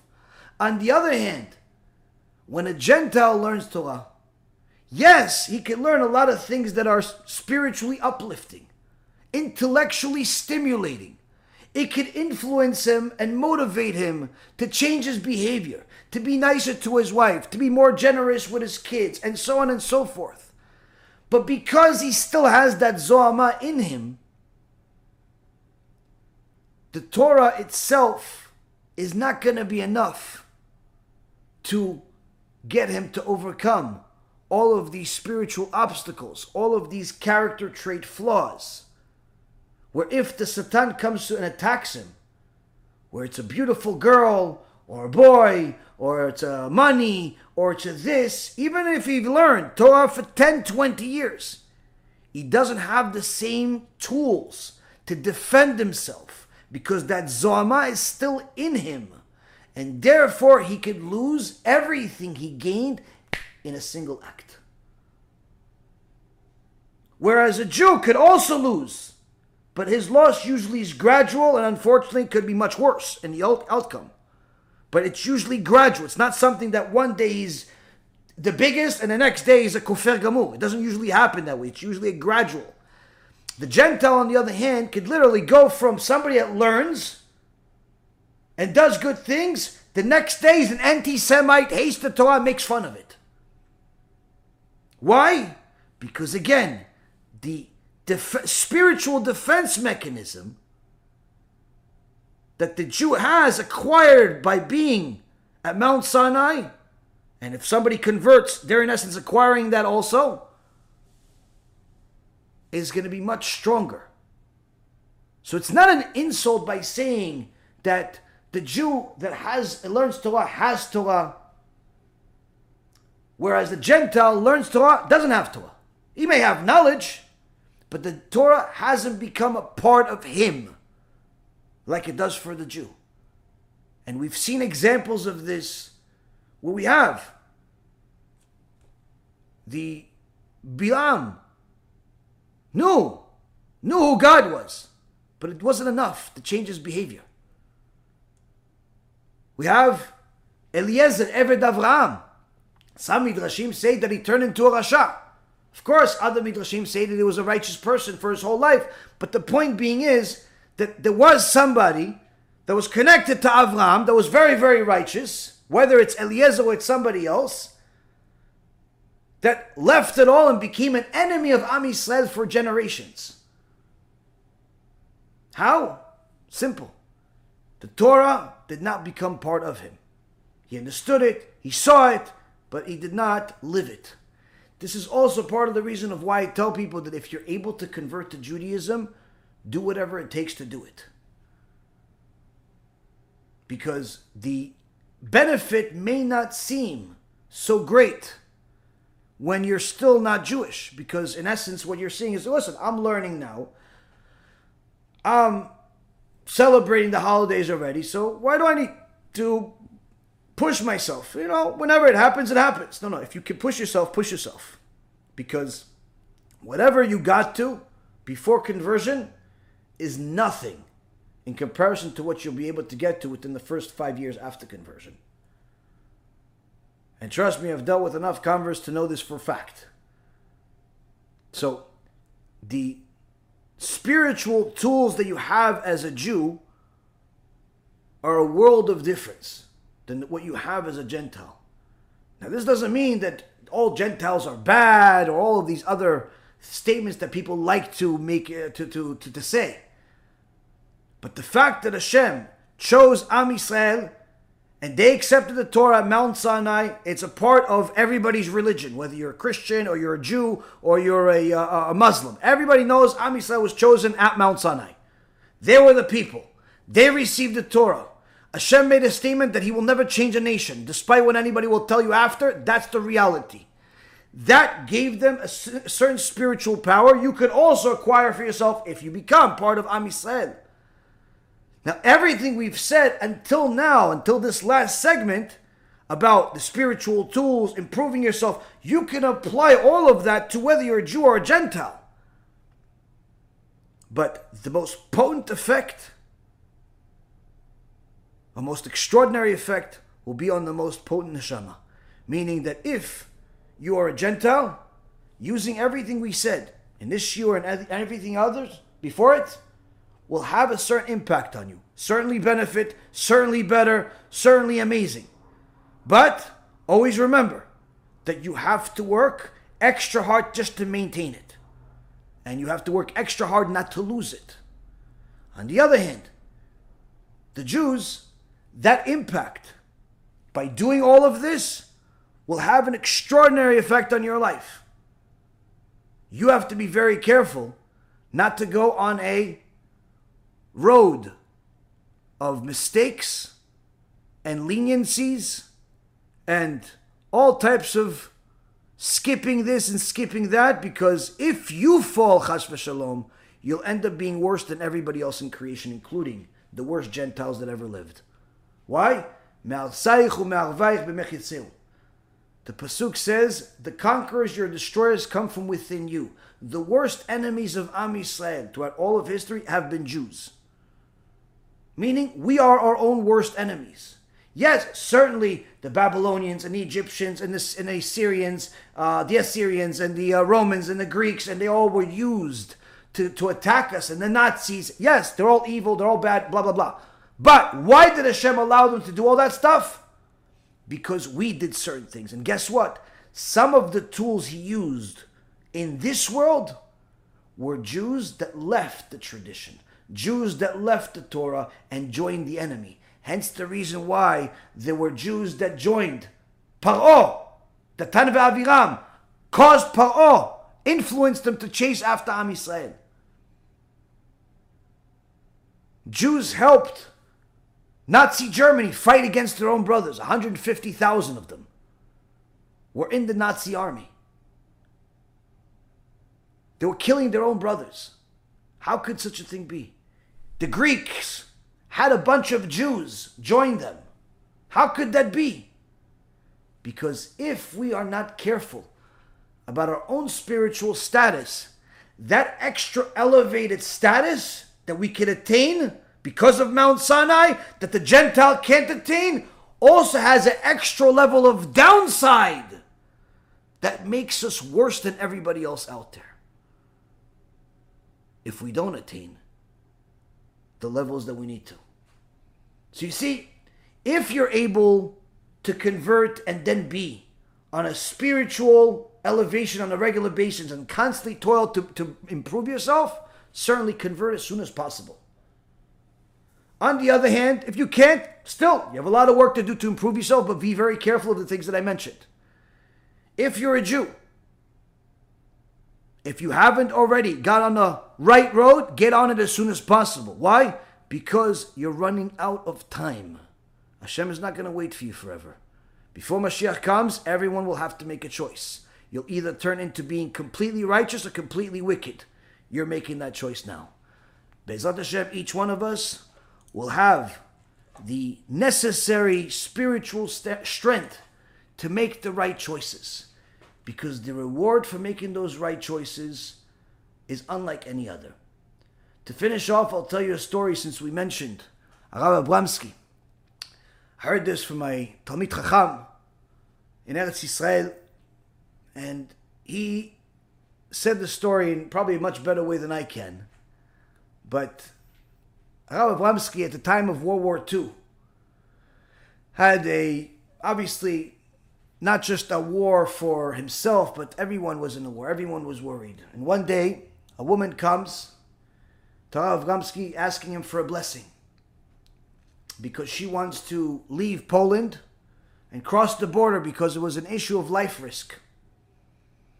So she wants the blessing from the Rav. Rav Abramsky gives her the blessing and he asks her if she can do him a favor. She says, sure, for the Rav, what could I do? And he says, you see, there's this book that I wrote, and it's called Chazon Yecheskel. That was his name, Yecheskel, Rabbi Yecheskel Abramsky. And this book I want to write, I want to publish. I want you to take it and bring it to one of the Gedolei Ador over there in Vilna, the other cities that you go to, and show it to them to see what they think of it. Just think. War, people are dying in the streets, Holocaust, nightmare, but the Chachamim, what they're thinking about, I'm going to publish another book, more Torah in the world. Such is the mind of the Chachamim. Very different than the regular people. Of course, this woman agrees, but she knows that if she's caught with this book, they're not only going to kill her because she's a Jew, she's going to kill her because of this book. So what does she do? She takes the pages of the book and she tapes them to each other, making one huge line, and then she wraps this line around her body as if it's like a dress. All the pages of the book go around her several times over, I assume, and then after that she puts on clothes or a jacket and covers herself from head to toe, and they go on this trip to cross the border. As they get closer and closer to the border, things become more and more dangerous. Once they pass the border, they get caught. This Nazis, Yimach Shimam, show their cards right away. Some people start running. She runs, escapes. Everybody else gets caught, shot, dead on the spot. But the Nazis don't give up on this woman. And they keep chasing her. She ends up hiding in some house that's abandoned, and she's scared to death. As the Nazis are looking and they can't find her, so they bring their German shepherds to go look for this woman, this Jew that dared cross the border.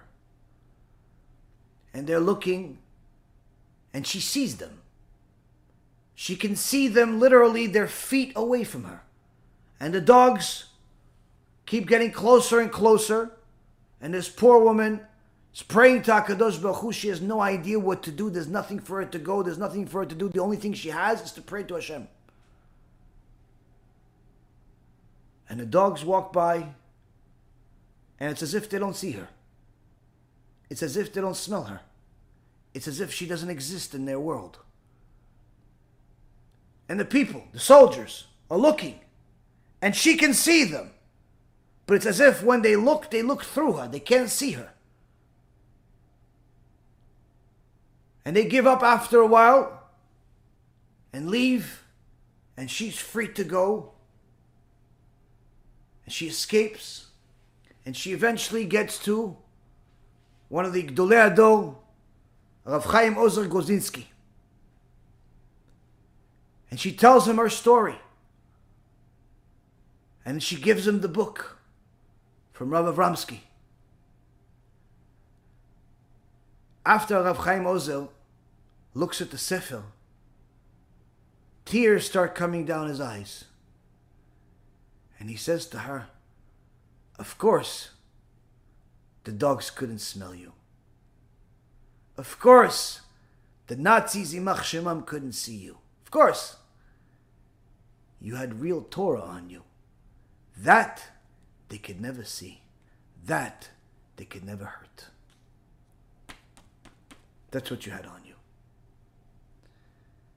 When a person has perfected themselves to such a point where they're willing to sacrifice their life in order to save a sefer, in order to save Torah, in order to follow the instructions and the blessings of a Chacham, certainly such a person deserves more time in this world. Certainly such a person deserves all the miracles. But the most wonderful thing is that those miracles are not happenstances. Those miracles are not things that they're ever going to forget about, because those miracles become the very foundation of their life. It's a life full of miracles. When we perfect ourselves according to the Torah, we follow the mitzvot, we perfect our character traits, and we emulate the tzaddikim, we start living the same miracles that Hashem gave us at Mount Sinai. Enjoy the journey, and Be'ezrat Hashem, we'll continue to learn more later on tomorrow. Bracha b'atzlacha.